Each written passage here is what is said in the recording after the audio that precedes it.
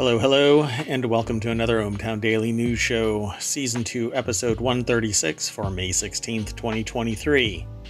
Soda, Steam Sports, Saturn, sick leave, Metaverse, menus, and more news. Next on the ohmTown Daily News Show. Let's do a quick rundown of today's articles. The very first one is a healthy soda. Then we talk about Colorado man trades places with Florida dog. Steam Sports Fest, but no race cars. ChatGPT investigated itself and found no wrongdoing. Taco Bell petitions to jailbreak Taco Tuesday. Apple in the Metaverse. Recall for Gerber baby formula continues. Saturn is full of moons. 15 years of sick leave. Menus are getting spicy. Russian airline asked employees not to see malfunctions or report them. And a kindergartner lawyers up. Let's get going.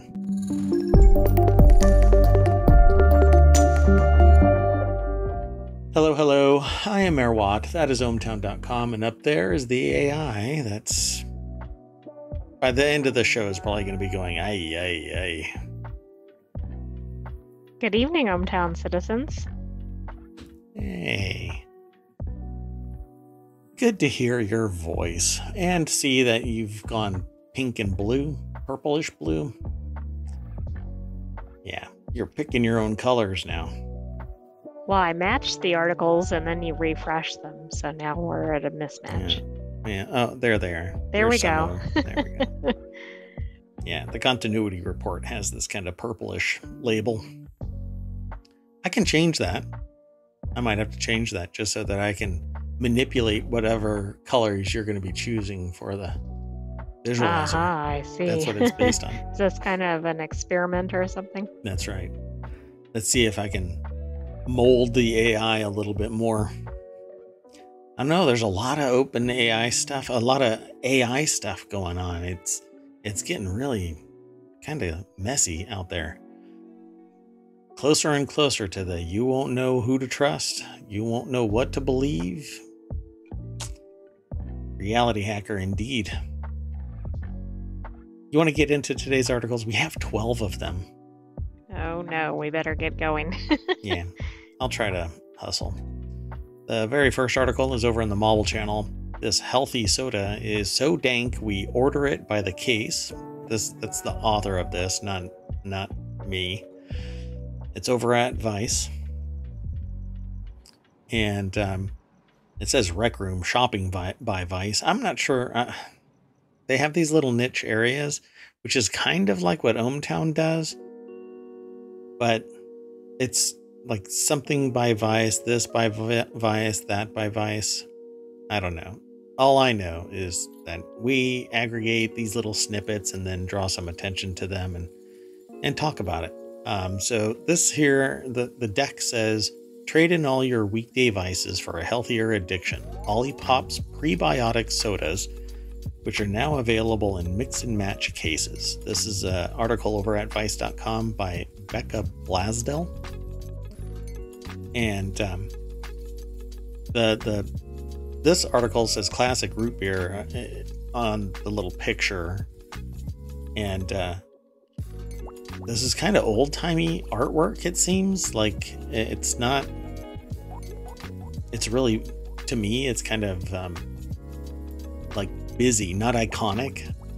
So I don't know what I'm getting at with this picture, other than when I see this, it doesn't suck me into it like when you see, like a Coke can or something like that. It makes you really thirsty and want it, but this doesn't really do that to me.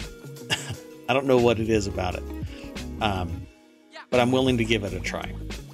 See, I think it does, and it's because it says classic root beer on the front. What's funny about this is it's prebiotic. So you want to take a stab at what prebiotic is? I thought I knew what probiotic is, but prebiotic, I'm not really sure. I don't know. You have to look it up. So it says, our ceaseless pursuit of tasty drinks is how we become card-carrying members of the Olipop fan club. after sampling very exotic beverage the Bodega by Vice Offices has on offer. I'm not sure why that's in quotes. I also didn't think it was spelled that way, but maybe that's actually the correct way. I don't know if that's Bodega. Okay, anyway, I'm going to have to keep... I'm just going to get tied up in this one article. We kept coming back to this glorious, quote-unquote, healthy, low-calorie prebiotic soda. Or, if we're using Olipop's own definition, a sparkling tonic. We're not the only ones who stan the brand either. Not only is Olipop's take on root beer the most popular root beer in America, but the brand's also built up a cult following around its wacky flavors like Tropical Punch, a Hawaiian punch dupe, and Banana Cream, which, if you're up to date on Olipop's lore, started out as an homage to the Minions. But it was so good that it became a permanent flavor. So, I haven't heard of Olipop. If I've had it, it's fallen out of my memory. But based on the way that they're hyping this, I want it. Yeah, it sounds like it's pretty well known. I don't think I know about it. So apparently you can get Olipop from Olipop. I don't know if I've ever seen it in a store. Olipop's commitment to changing how society engages with soda isn't just empty talk. For every 12 packs sold between May 2nd and July 31st, Olipop will make a $2 donation up to $50,000 to Partnership for a Healthier America, or the PHA. Fa! So I think I know a place near hometown that if anywhere carries it, it's that place. Right. Yeah. I think I'll, maybe I can go and hunt it down. Inspired to share its unique take on traditional sodas, the new campaign introduces Olipop's Pair and Share 12 packs, giving shoppers the chance to mix and match their favorite Olipop flavors into personalized and highly shareable packs. Sounds like fun. I don't know. I'll have to give it a sample. Strawberry, Which vanilla. Which flavor are you going to try?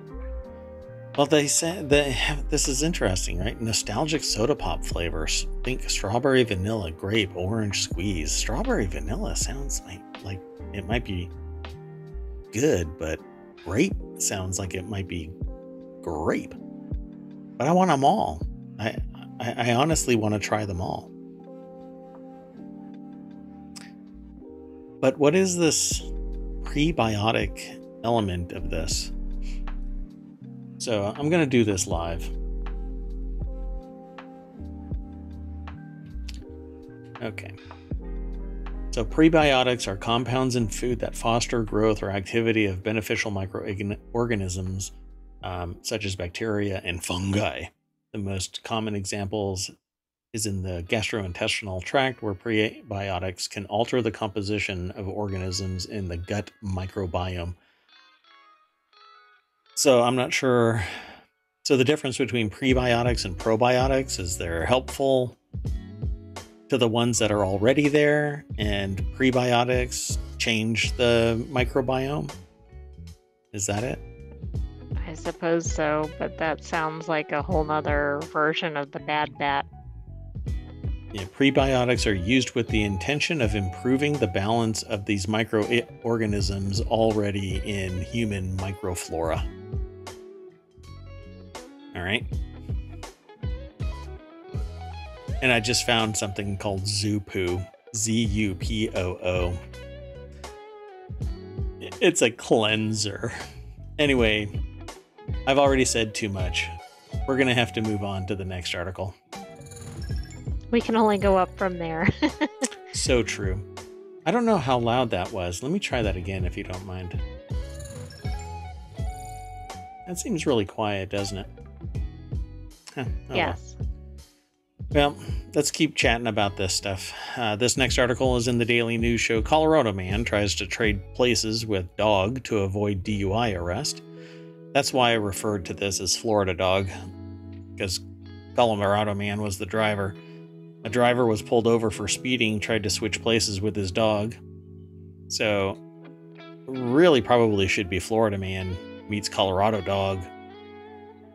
It's all kinds of weird. So an officer watched him maneuvering inside his car before he got out on the passenger side on Saturday night in Springfield, a town of about 1,300 people in the state's eastern plains. Police said in a Facebook post Sunday. It's funny that it's on Facebook. Let's see. Okay, so everybody in this town probably knows who this was, because this is a small town. Oh, sure. Yeah. This is pretty amazing. Like, what was the scheme? That the dog was driving? Yeah. Yeah. Does that not make sense to you? Oh, well, it actually does make sense in light of the other information in the story. The DUI type stuff.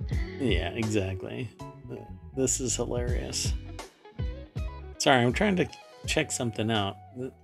This is just weird. Anyway, so the man said he was not behind the wheel and clearly showed signs of being drunk, police said. He ran from the officer when asked about how much he had to drink and was caught within 20 yards.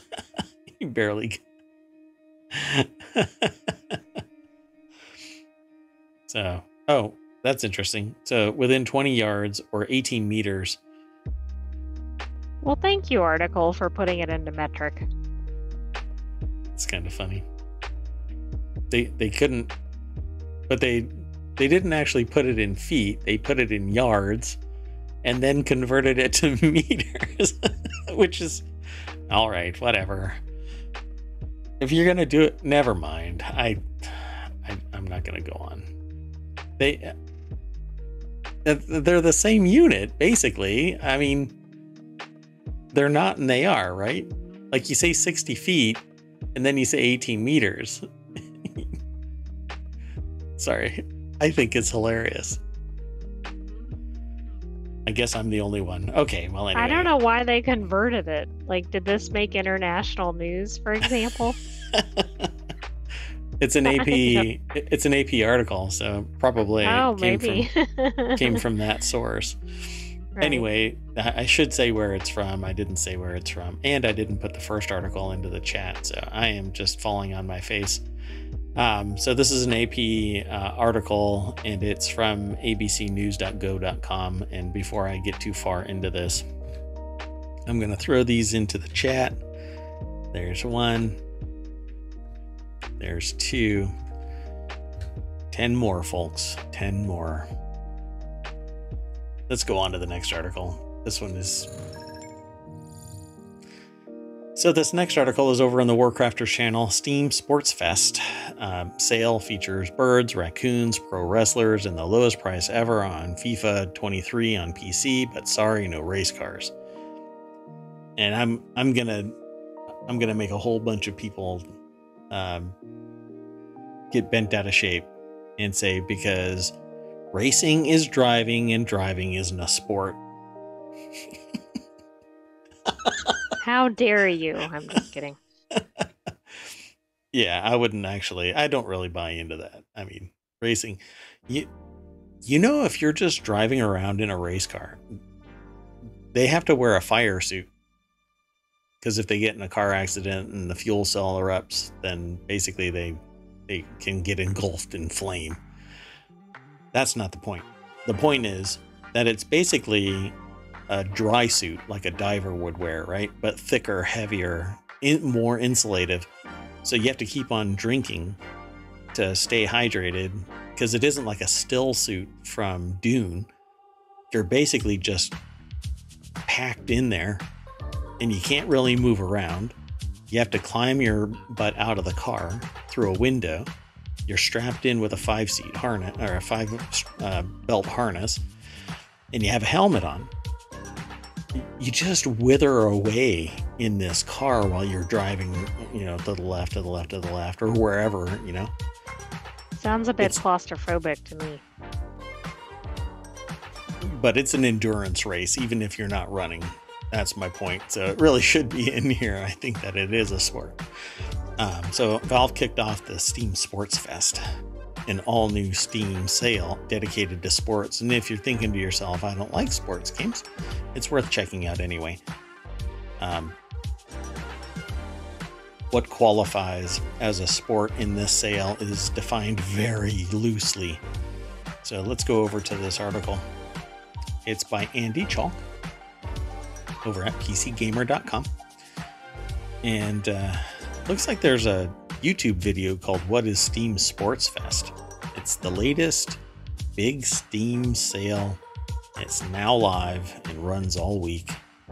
I missed it entirely yesterday. If it came out yesterday. Hey, my health monitor just said 2 calories and you'll close your move ring. It alerted me that I have 2 calories to go before I close my move ring. Nice. Right when I'm talking about sports, what do you think the AI is saying about that? The Apple AI, not you. They're monitoring, they're listening. Exactly. There are plenty of conventional sports games to be had, and some are very good discounts too. FIFA 23, for instance, is $21 US, 18 pounds, 21 euro, 70% off. And NBA 2K23 is down to 10, 8 and 10. Wow, that's interesting. So the US dollar and the euro are at parity right now? Huh. I don't think I've ever noticed that. I've seen that from I've been trying to convert prices in some of the articles and they keep coming out with the same. Interesting. That's an 84% discount. Anyway, what you should really do is follow this link and go over to PCGamer.com and check out what they've got to say. There's a whole bunch here. Skatebird, the Hunter Call of the Wild, which makes you a hunter and you walk around hunting things. Session, Descenders, Mutant Football League, Volley Pals, Gorufu, and Roxy Raccoon's Bowling Bash. There's got to be others, but you can go and check it out when you follow the link through ohmTown. You want to go on to the next article? Sounds good. So this next article is over in the Warcrafters channel. Lawmaker asks ChatGPT if the government should regulate AI, and the answer won't surprise you. I think it whispered, kill. It probably said no regulation. Yeah, regulation would be bad. This morning, the Senate Subcommittee on Privacy, Technology, and Law held a hearing with AI experts, including OpenAI CEO Sam Altman, to discuss the dangers of AI and how it should be regulated. That's who Altman is. I was seeing him all over the news today, but I didn't know what his connection was. Okay. Yes. The nearly 3-hour hearing featured the usual committee hearing trappings, with lawmakers asking tough questions and a predictable amount of theatrics. Let's go over to PC Gamer. George Jimenez is the author of this. This is a Getty image, by the way. This looks like it could be easily mid-journey creation. Anyway, it might be. Well, yeah, I guess. Can't be copyrighted though. So the deck statement is, we also learned it's possible to have a military drone select its own targets thanks to the power of AI. Don't get any ideas, please, AI. So I don't know how to operate a drone. Yeah, but you can select your own targets, I suppose, already, right? Okay. I suppose, but what would I connect that to? If I ask you for that list, will you actually print it out? Yes. It'll be blank, though. Correct. Lulling me into a false sense of security, and then while I'm sleeping. Continuing with the theme of AI doing its work, Senator Marsha Blackburn from Tennessee said that she had asked ChatGPT whether Congress should regulate AI. The AI chatbot gave 4 pros, 4 cons, and ultimately the decision rests with Congress and deserves careful consideration, she said. She then pressed Altman on OpenAI's efforts to protect artists' work from copyright infringement, and on that topic, Altman suggested that content owners should receive a significant upside benefit if their copyrighted materials are used to train AI models. He also said the artists should have the option of refusing to allow their voices, songs, images, and likeness to be used to train AIs. OpenAI is creating a new copyright system to pay artists whenever AI-generated works incorporate their material. Okay. That was a weird But how turn is of it phrase. doing that since the copyright law doesn't allow for that? Well, they're saying that they're creating a new copyright system, but it must be something in OpenAI, not something that is standardized by the government. Right. Plus, nothing that's created by AI at this point can be copyrighted, so it's... See, people are supposedly making a ton of money by using AI to generate art, music, written works, etc. But there's no protections, so I don't really get it. Everybody's on their own good behavior? I doubt that. I think that's it. I mean, aren't people, probably anybody who's making money is claiming it's theirs to the extent it has a copyright, or they're just selling it and they're not claiming copyright. Yeah. So the reason why I sound so incredulous about the fact that people are on their good behavior and not taking other people's AI generated artwork and using it however they want because there's no copyright is because I had been paying the license for something for several years so that I could use it in a commercial sense. And that person confided in me that there are people that are using the free aspect of it to generate massive books based on their work and then not paying for the commercial license, but they know that it's their work that's being generated because to date, theirs is the only one that does it in this fashion. So it's kind of like a unique identifier. And because they get a copy of what the other person is doing. Like when they run a command, it breaks it off. Like here is the output for the owner of that work, and here is the customer's side, like a receipt. So they know one for one when somebody is using it for commercial purposes. Find it interesting.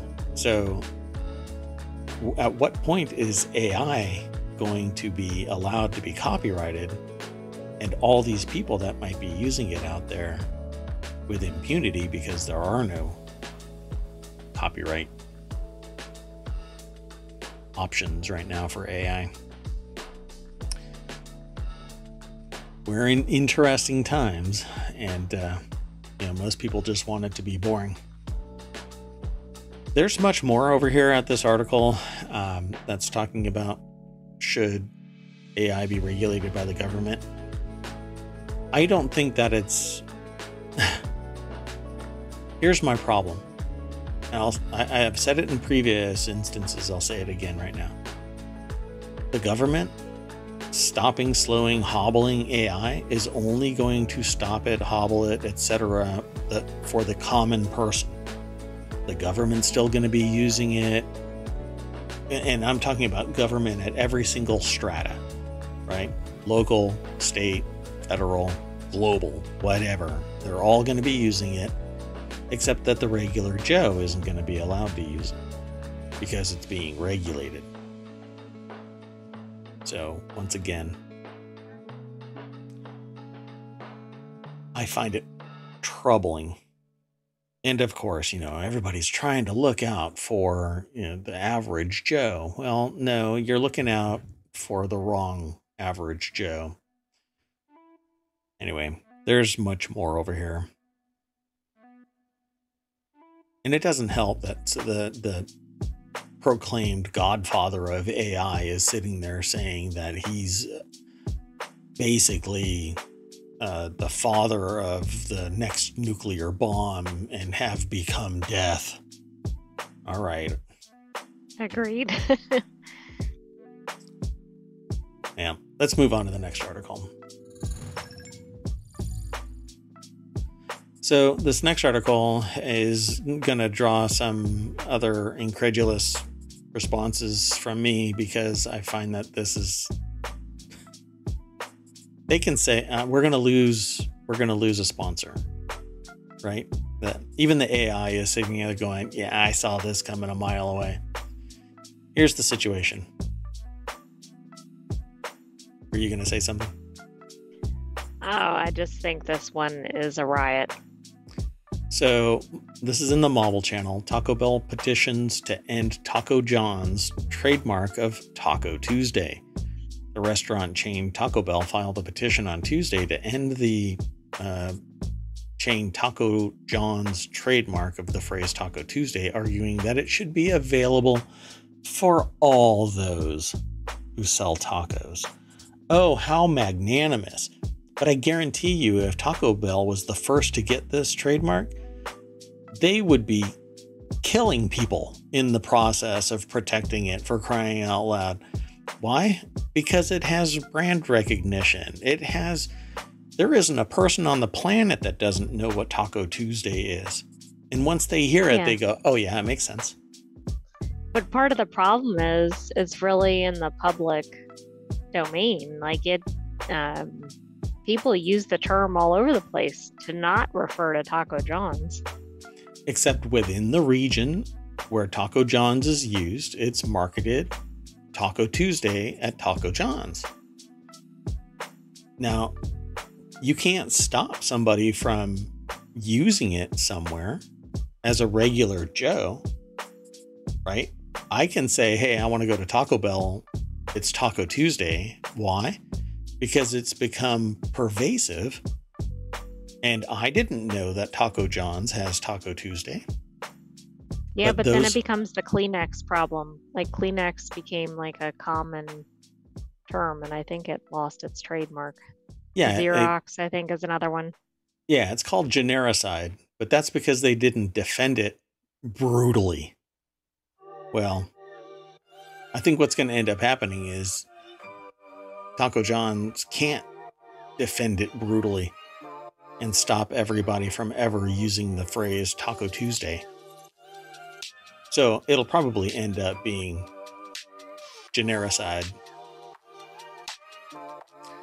So Taco Bell said in a release that the trademark, which has been in place since 1989, has put companies at risk of legal action if they want to use the term.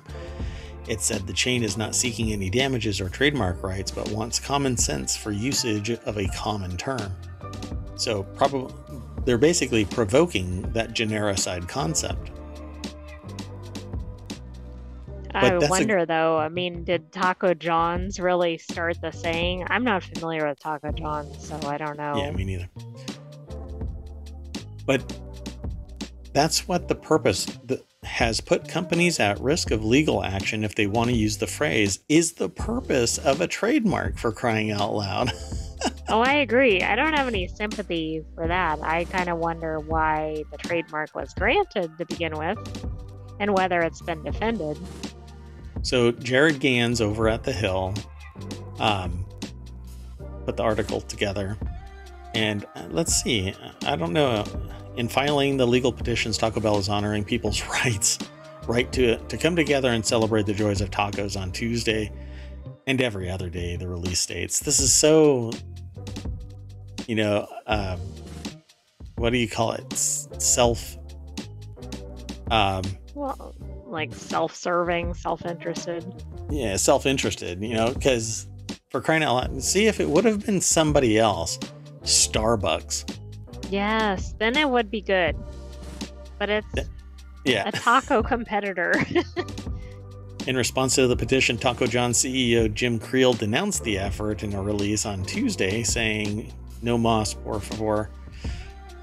It said that Taco John is rolling out a deal of selling 2 tacos for $2 every day from Tuesday through the end of May through the mobile app for rewards members, and that they'd like to thank worthy competitors at Taco Bell for reminding everyone that Taco Tuesday is the best celebrated at Taco John's. Way to spin it. Honestly, if they're using that phrase Taco Tuesday, and they were the first, if there's no prior art that says that, see, the problem is that trademarks are to be used for commercial purposes, and prior art doesn't mean anything. If I start using it and I require, because I can have the trademark and be used, I just can't have a registered mark, right? But I can say Taco Tuesday and put TM on it. I can't turn it into a registered trademark until I apply, and that gives notice to everybody in the United States that I've got a trademark for a very niche chunk, right?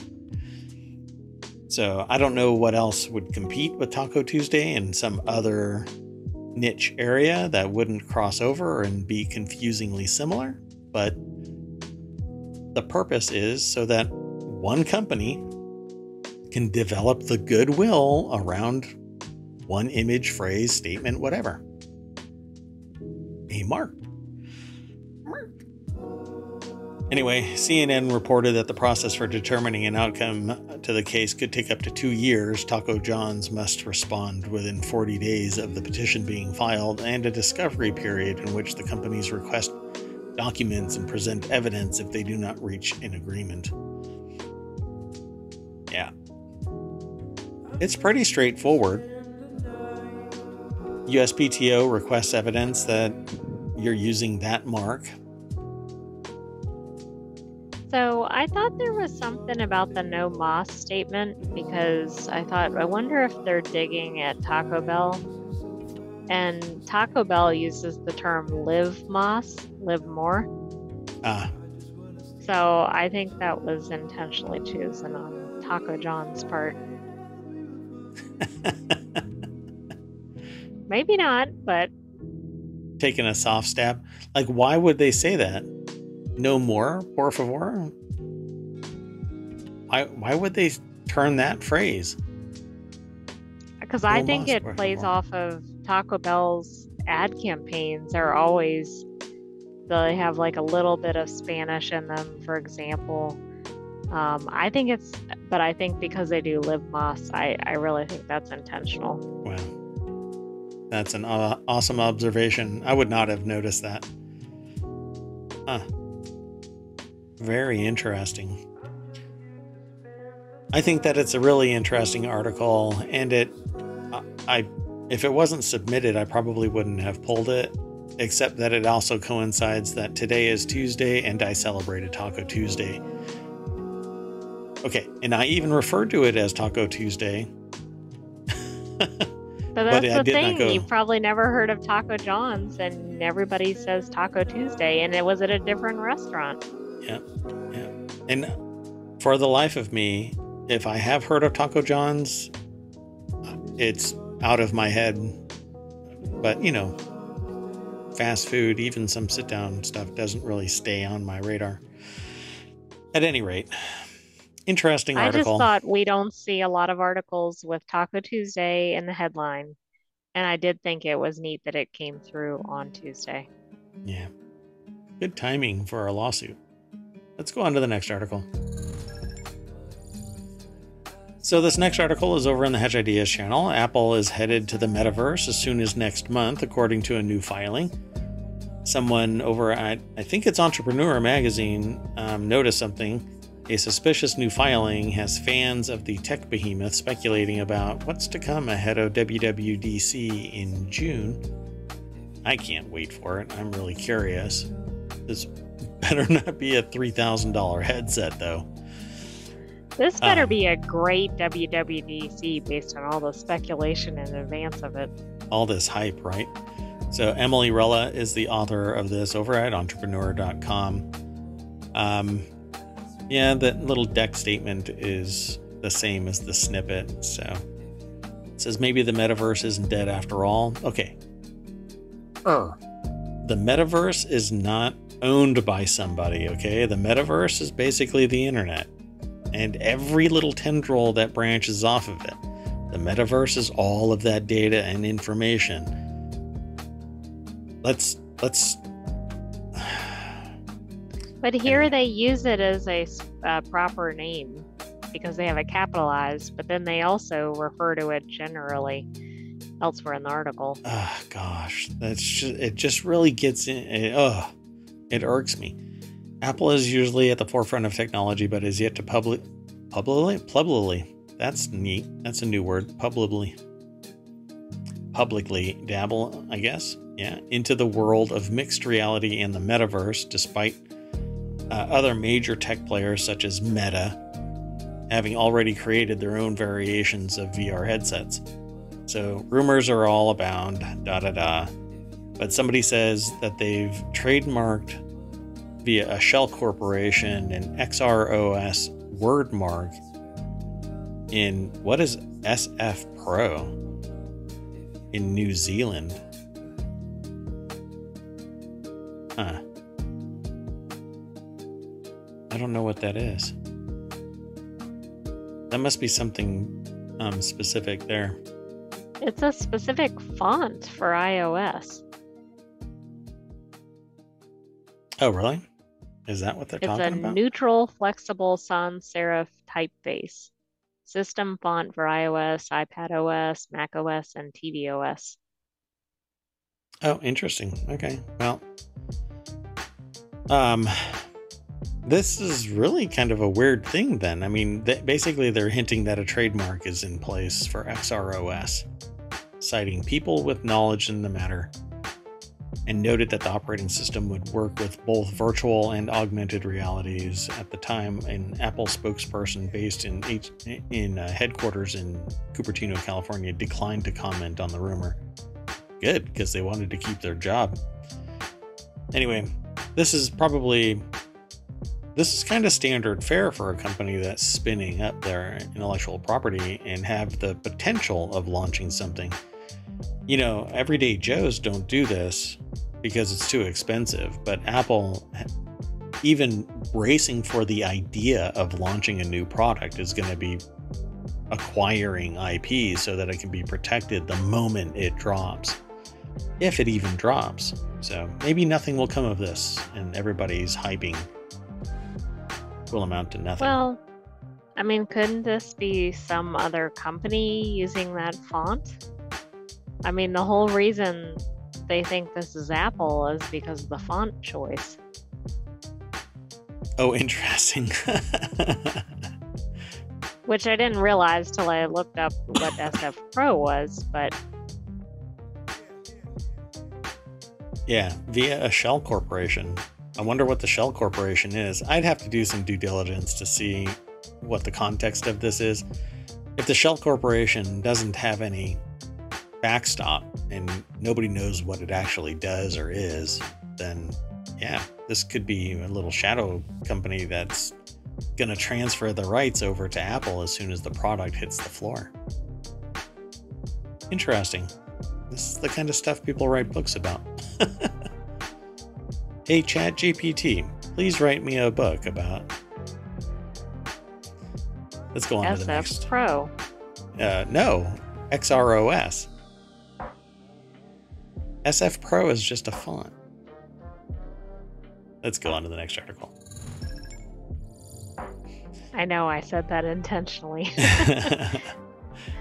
So the next article is over in the Daily News Show. Recalled Gerber baby formula. Gerber baby formula. The way I say that just makes me giggle.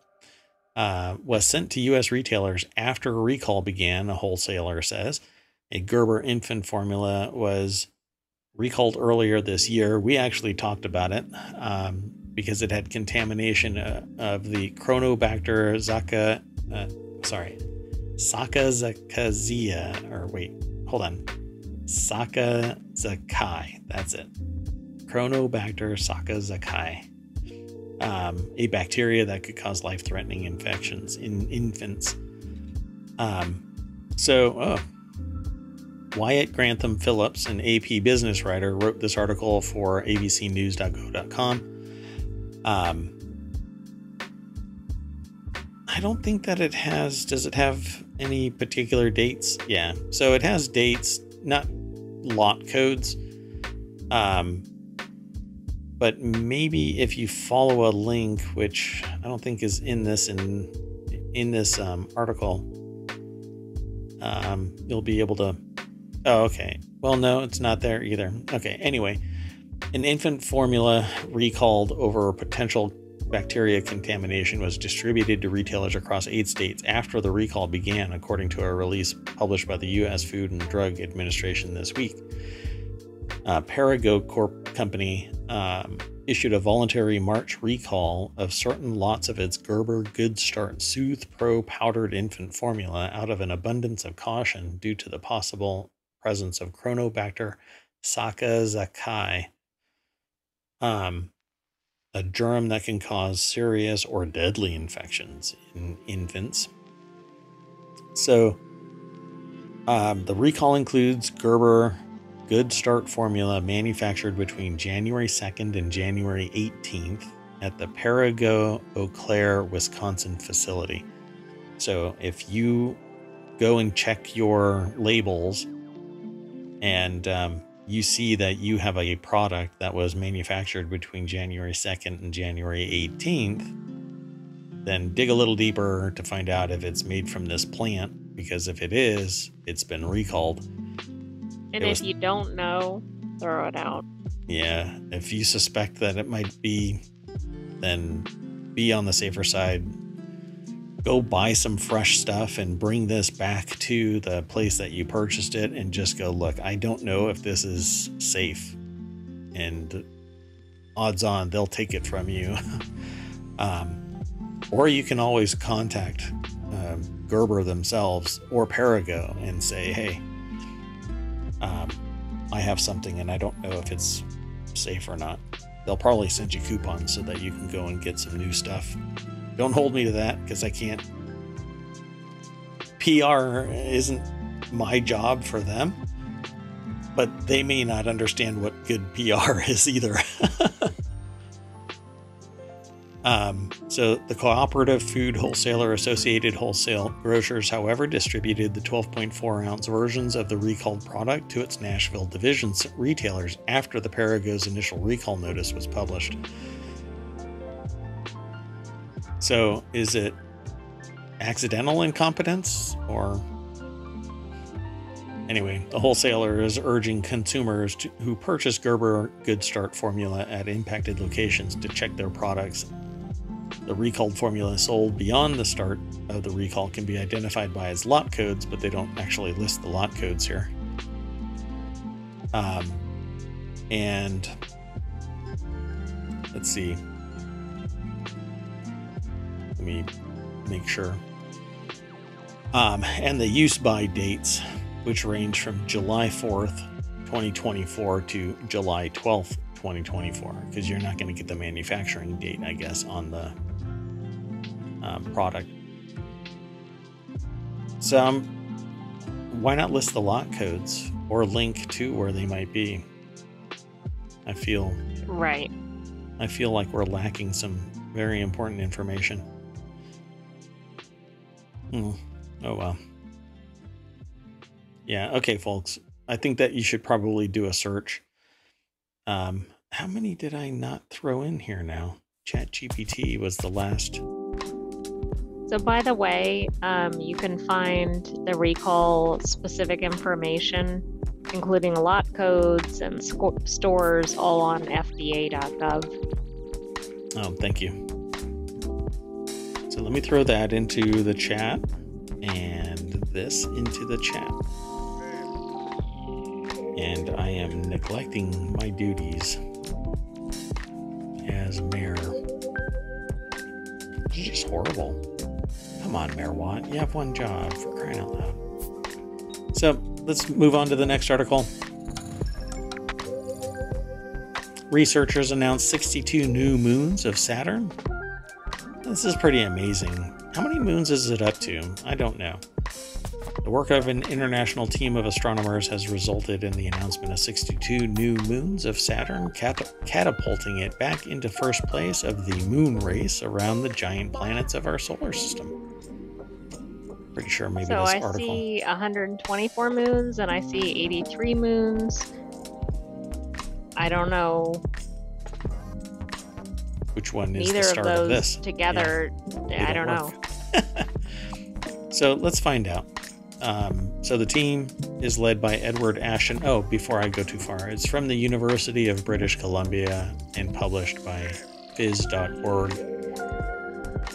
The team is led by Edward Ashton, currently a postdoctoral fellow at Taiwan's Academia Sinica Institute of Astronomy and Astrophysics, and includes Professor Brett Gladman, Department of Physics and Astronomy at the University of British Columbia, Mike Alexanderson from Harvard Smithsonian Center for Astrophysics, and Jean-Marc Petit from the Observatory de Bassancon. I'm not sure if I'm pronouncing that one correct. And Matthew Poidin, University of British Columbia. I'll give that. I gave it the old Harvard try, even though I'm not from Harvard. Anyway, over the past 2 decades, Saturn's surroundings have been repeatedly examined for moons with increasing sensitivity. In this latest study, Dr. Ashton's team used a technique known as shift and stack in order to find fainter and thus smaller Saturnian moons.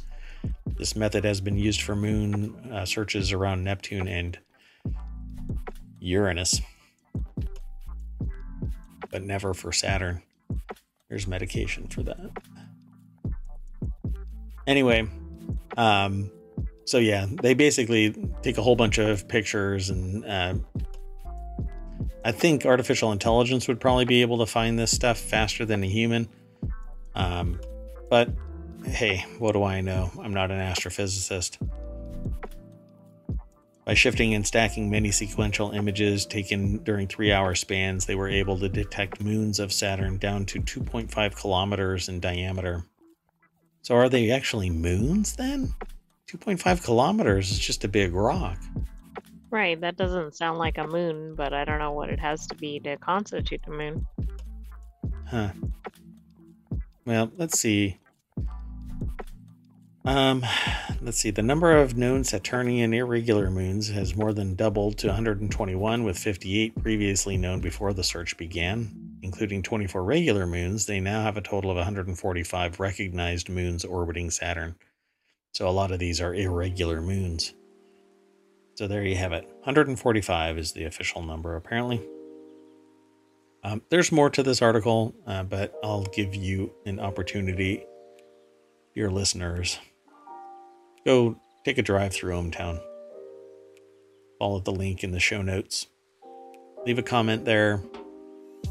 Leave a comment here, and, well, you can't in Twitch, but come over and hang out and leave a comment in the chat.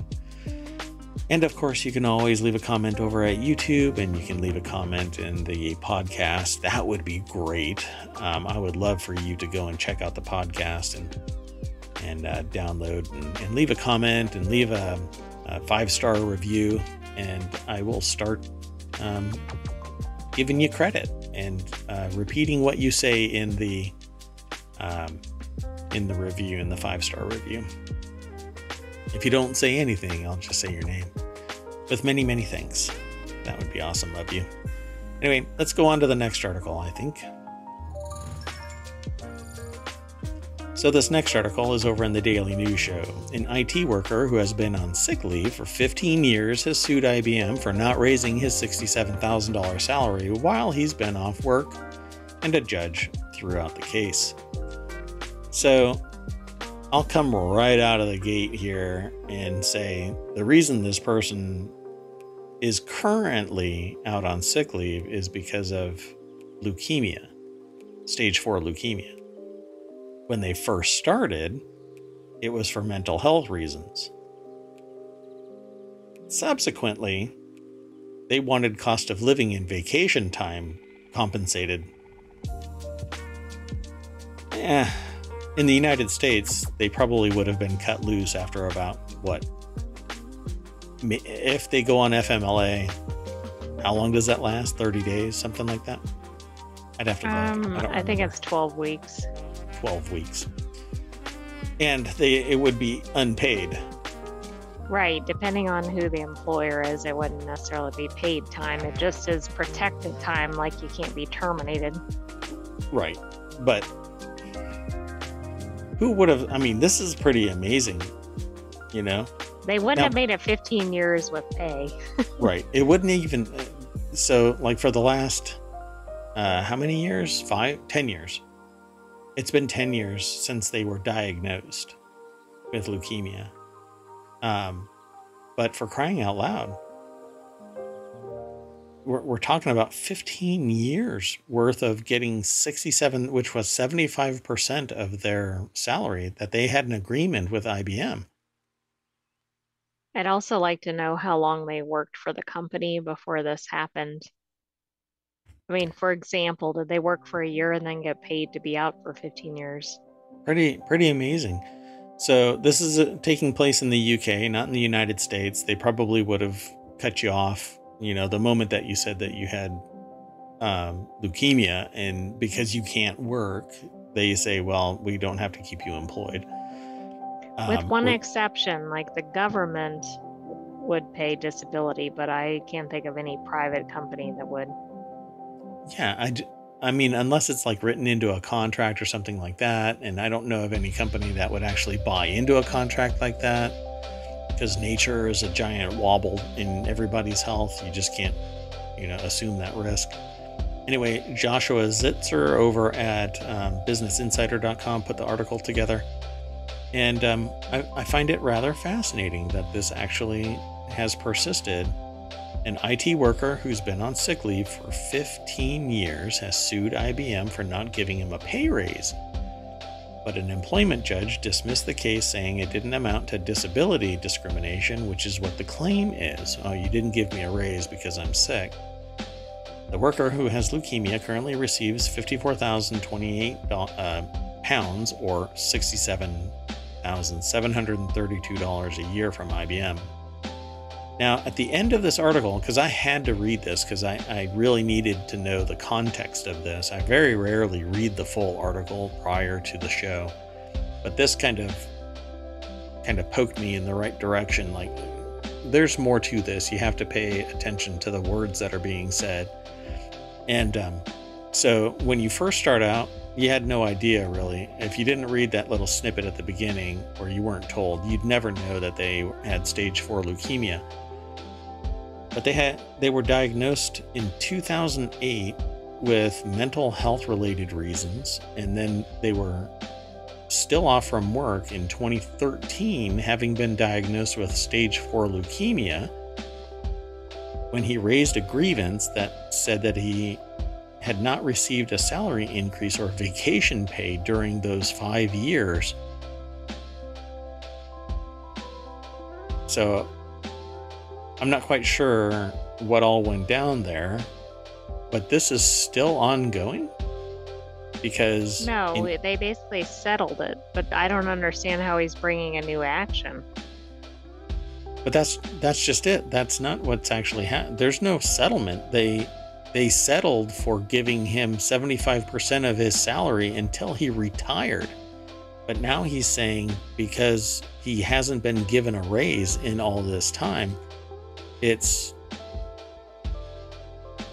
is all the same suit, apparently.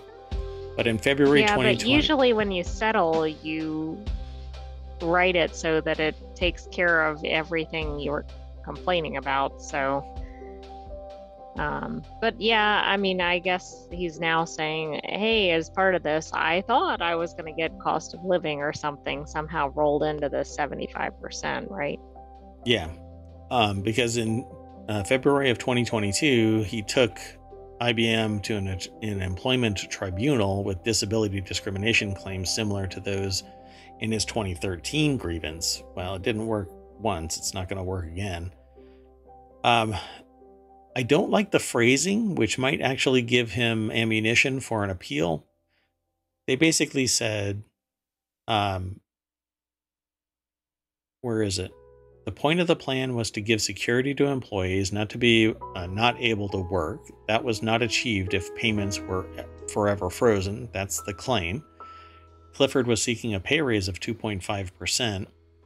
An employment judge dismissed the case in March, saying that it's not a disability discrimination, that the plan is not even more generous. He added that the payment plan was very substantial and that Clifford had been treated more favorably than those not disabled because he was being paid without having to work. You know, the other thing that I keep thinking here is normally if you go out on disability, it's because you're unable to work.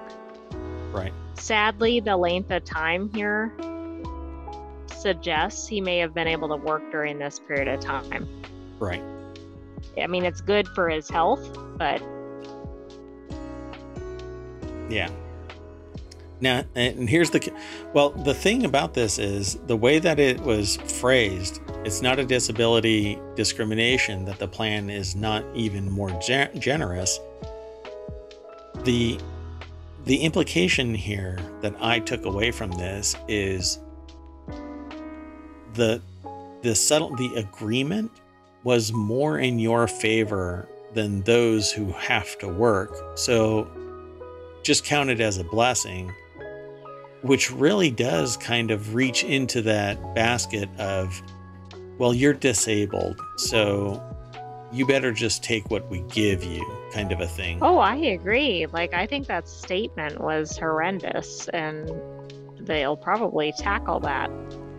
Yeah, on the appeal, because they say that they're already appealing the ruling.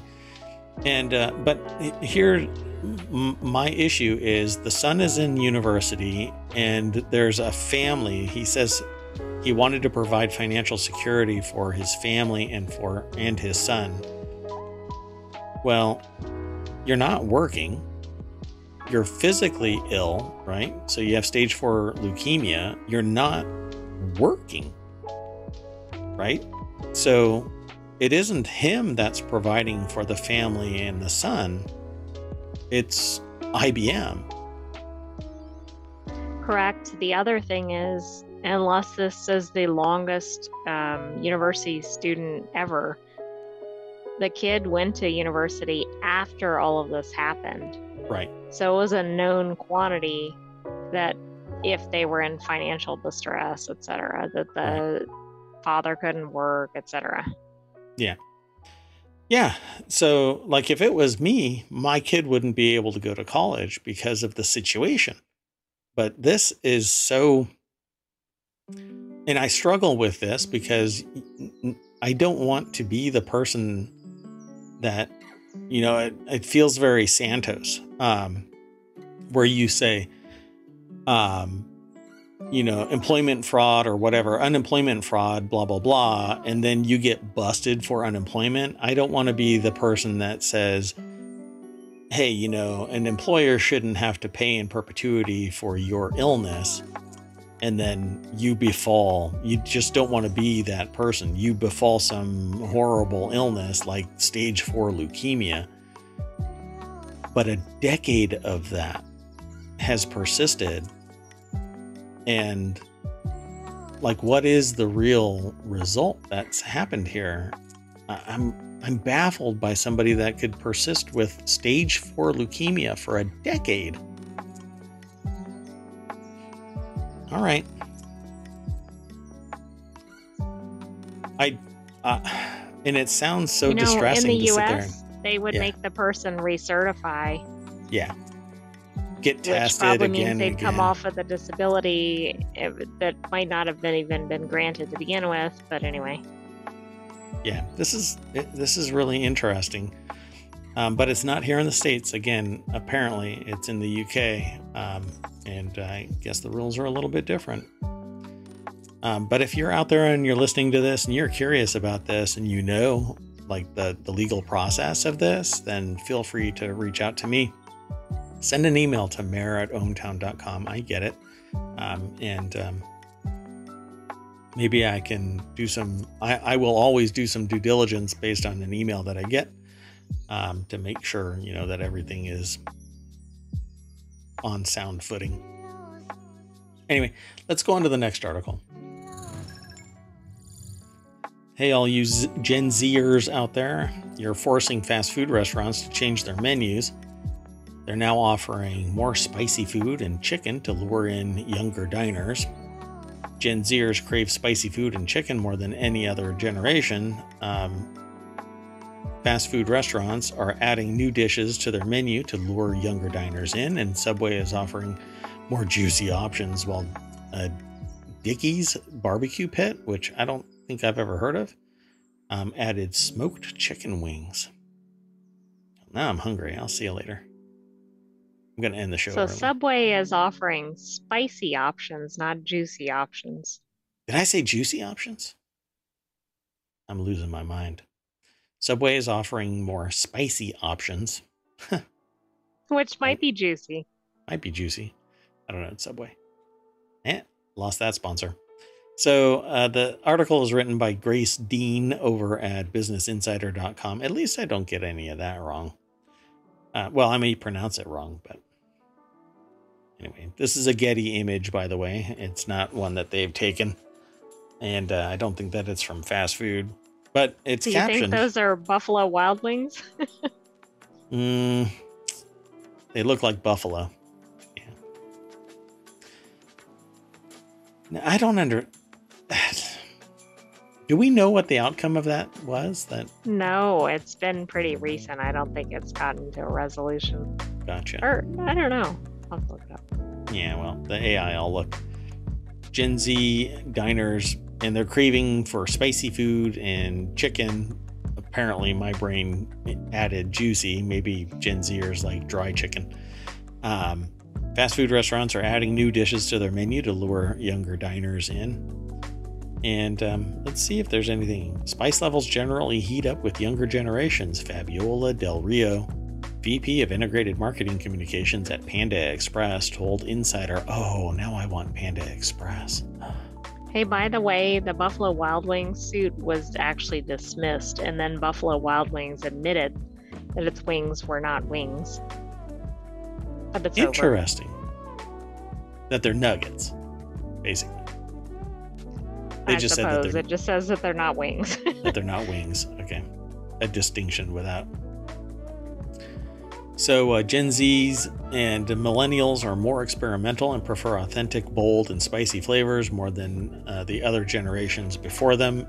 Brendan M. Foley, the president and CEO of McCormick, which owns herb, spice, and sauce brands, including Frank's Red Hot, Cholula, and Schwartz, which I have never had, I don't think, said the Consumer Analyst Group of New York conference in February per Food Business News. There's more, but it basically is reiterating the statement that Gen Zers dig spicy and chicken.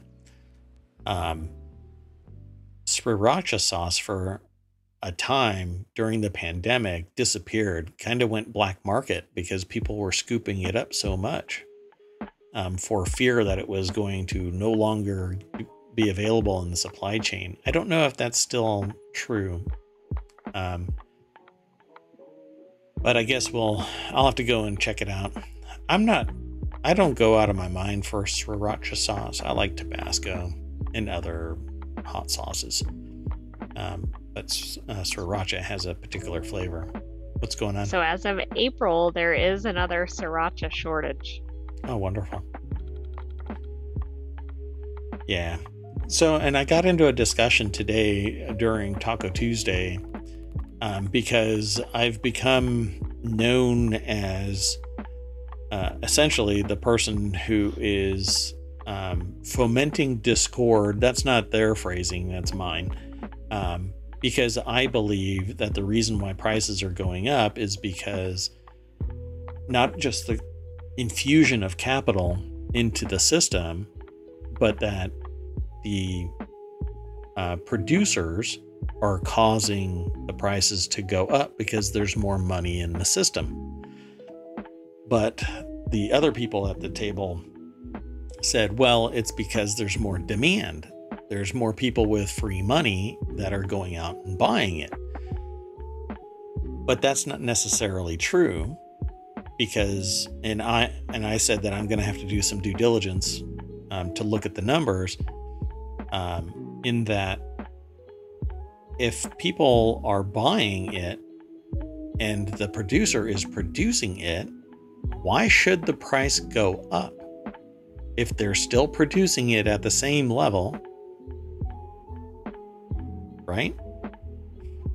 Well, that was, I'm not sure. It was basically met with, well, it's basic supply and demand. You know, if there's money available to be on the table, then why not get it? And I said, because greed is not good. We've lost that as an ideology. Why? Because it's harmful to society. But I was surrounded by business people. At any rate, Who thought greed is good? correct. But I mean, they wouldn't actually espouse that view, but they probably wouldn't usher it away. You know, they wouldn't go, no, that's not us. But they wouldn't espouse any particular view, just that things aren't how I say that they are. So it was a great conversation, and I respect their opinion. I just think that there's socioeconomic forces that aren't easily framed within economics or business, all by itself in its purest form without looking at it. But with that in mind, you crazy Gen Zers, you make everybody change their menus and get things spicy. That's a good thing. It is. I think change is good, but I also brought up the fact that competition is part of the problem too. But it's a much deeper problem than people really tend to care to dig and talk about. Little snippets is what most people believe in. Anyway, this next article is over in the Daily News Show. Russia's biggest airline asked employees to refrain from reporting malfunctions on flights, according to a report. And that's the cat hiding behind a curtain mentality with the tail sticking out. Well, if you don't look, you won't see it. Don't test for the pandemic, COVID-19. It'll just miraculously go away. Sure, 1.5 million people will die in the US alone. But if you stop testing, it all goes away. So don't look for malfunctions on flights. And just because one of the 4 engines falls off, you have 3 others. Like Delta said back in the 80s, we get you there. Okay? So quit your bitching. Aeroflot, I guess, or Aeroflow, I'm not sure how they pronounce it, asked its employees to stop reporting malfunctions on planes. Proect reported. I'm not sure if I'm pronouncing that correctly either. This means that many flights are departing with significant equipment issues, the outlet added. Flying in Russia has become increasingly dangerous as Western sanctions continue to bite the aviation industry, and the fact that you might get flown over to Ukraine to become an unwilling combatant. But maybe I'm overstating which direction these flights are going. Let's go over to Business Insider. Sophia Ankel is the author of this. Yeah, I won't be flying on Russian Airlines anytime soon. There really isn't much more to say about this. It says a senior Aeroflot. I wish I knew how to pronounce that. It can't be Aeroflot, really? Anyway, flight attendant told the publication that employees were instructed not to record any breakdowns encountered during flights in the cabin logbook, but rather to verbally communicate the details of the issues and their location, according to a translation by independent Russian media outlet The Insider, which, okay. Yeah, That's all there really is to this. As a result of the issues that are underway right now, the Kremlin announced earlier this year that it would legalize cannibalization, which means that Russian engineers can eat other Russian engineers. Oh, wait, that's not what it says. Sorry, let me back up a little bit. They've legalized cannibalization, which means Russian engineers can remove serviceable parts from one plane to keep others flying. Okay, wait a second, though. Are they marking that they took a part from another airplane, or are they just putting that one back in service also? It's like that little container by the checkout. Leave a part, take a part. You know how it works, right? Hey, you need a wheel, you take one of the two that are on that side. They've got another one. It's not a big deal. I mean, what do you think the employees think during this time? Like, they're probably traumatized every time they have to get on the plane. Yeah, they're probably saying, oh shit, I need a new job. This one's going to be hitting the skids. The job's tanking. Oh, God. Doesn't have a runway. I'm not going to get a golden parachute out of this. No. You know, nobody sees your error messages. They just hear dead air. Maybe they're just meant for you. Anyway, it happened several times before, but there were no records in the technical logbook. The airline management asked us not to write anything, the pilot told ProAct. So what are they talking about? A former pilot told ProAct that on a flight in January, he found a fuel leakage while starting the engines of a Boeing 737. When he called technicians to investigate the leak, they said that it had been there for a while. Okay, but what was the key terminology? A former pilot. Is that okay?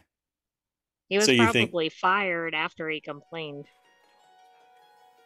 Well, it's better than being on fire because you land the plane and it blows up. That's true. That's true. Or maybe he quit. I don't know. There you go. It's early retirement, if you know what I mean. Oh, he didn't get a 15-year disability. Nope. Pay like the other individual. Nope. Let's move on to the next article and the last one for tonight. A kindergartner has lawyered up, files an affidavit over missing reading homework. Love this. Tell me your mom is a lawyer without telling me your mom is a lawyer. Stacy Zaretsky over at Above the Law wrote this article. It's mid-May, and at the end of the school year, so close, yet oh so far away for working parents. Just a few more year-end children's projects stand between them and summer's sweet, sweet homeworkless bliss. For Ashley Cranford Marshall, that's a lawyer's name if I ever heard one, a small law firm owner in Enterprise, Alabama, the task at hand was her kindergartner's 100-book reading log, but as Marshall explained to Above the Law, she was just over it. So let's see. As a working mom, I just cried. Oh, okay. Let me back up a little bit. Marshall's young son had gotten every other kindergarten award there was, save for one reserved for those who had read 100 books. Reading logs were sent home time and time again, but there were just too many to fill out. Her son had done the work and then some, so instead of recreating all those missing reading logs, Marshall knew it was time to use her legal training to get the job done. As a working mom, I'm just tired. I try to keep up, but sometimes it's all a bit too much, Marshall told us being Above the Law. So they decided that they were going to just do some lawyering. This is the affidavit that Marshall sent her son to school with as proof that he'd read 100 books. It's truly a work of art that captures the struggles of working mothers, and yes, she even got it notarized. Okay, I think that's kind of cute. So does it actually say that? Okay, it actually, affidavit and testimony of the mother in the matter of blah, blah, blah, a minor child, date of birth, blah, blah, blah. So it's been redacted. But it says State of Alabama, Coffee County. The mother being first duly sworn deposes and says on oath as follows. Says their name. Says that they're over the age of 19. Why over the age of 19? I think that's a state-specific law. Age of majority kind of thing. Mm-hmm. The school has jurisdiction. The minor child has read over 100 books. As the mother, they've been too lazy to write down each book in this year, in the year 2023. It's been a long year, and quite frankly, I am ready to go to bed when I put him to bed. I make this affidavit upon personal knowledge of the facts established herein. I love this. You know, and depending on the person that receives this, they'll lean into you being entitled or something like that because you're an attorney. Oh, yes. So, how did the kindergarten court rule on the mother's affidavit? The story has a very happy ending. Marshall's son won the award for reading 100 books, and it was all thanks to his mother's legal skills. Dun, dun, dun. It's cute. I like that. I think I would like to receive that as a teacher, but Right? I'd probably frame that thing and go, this is probably the most legally significant action that this classroom has ever received, you know? An actual legal... It's a creative approach, too. I mean, instead of just grumbling about it like other parents might have, or just giving up on it. Or doing something boring like sending an email or catching them in the car line or whatever it might be, you know, PTA meeting Right. or... Yeah. Oh, right. Yeah, like go up and get your 2 minutes at the PTA meeting. Yeah. Hey, you You're know, right. my son read these 100 books. This is cute. There's actually some more detail over here at Above the Law, but follow the link and go check it out. I didn't put any of the since the Gerber thing, I didn't put anything else in there. Are you kidding me? Where's the Gerber one? Recall. That's that, right? Yeah. Okay, so I need to go back and put all of these in there. You know, one of these days, I'll get the AI to do all of this. Because I've got so You many just other have things. to work on my algorithm. So true. Oh my gosh. This can't be right. Did I really not have that many in there? That's insane. Mayor Watt. You know, there is going to be a challenger that comes and takes control of ohmTown. And I am done for. Done for, I say. Done for. All right. Well, we are done for the night. And we'll bring you back to the front. The welcome sign of ohmTown. All roads lead to ohmTown. We refresh that page and start talking about whatever is showing up. Tesla shareholders meeting, no succession plan, a co-founder returns, and 2 EVs are teased. Wow. What else? How parking impacts everyday lives beyond cars. That's kind of interesting. I think we have differing perspectives of what's interesting. Yeah. Let's see, what else?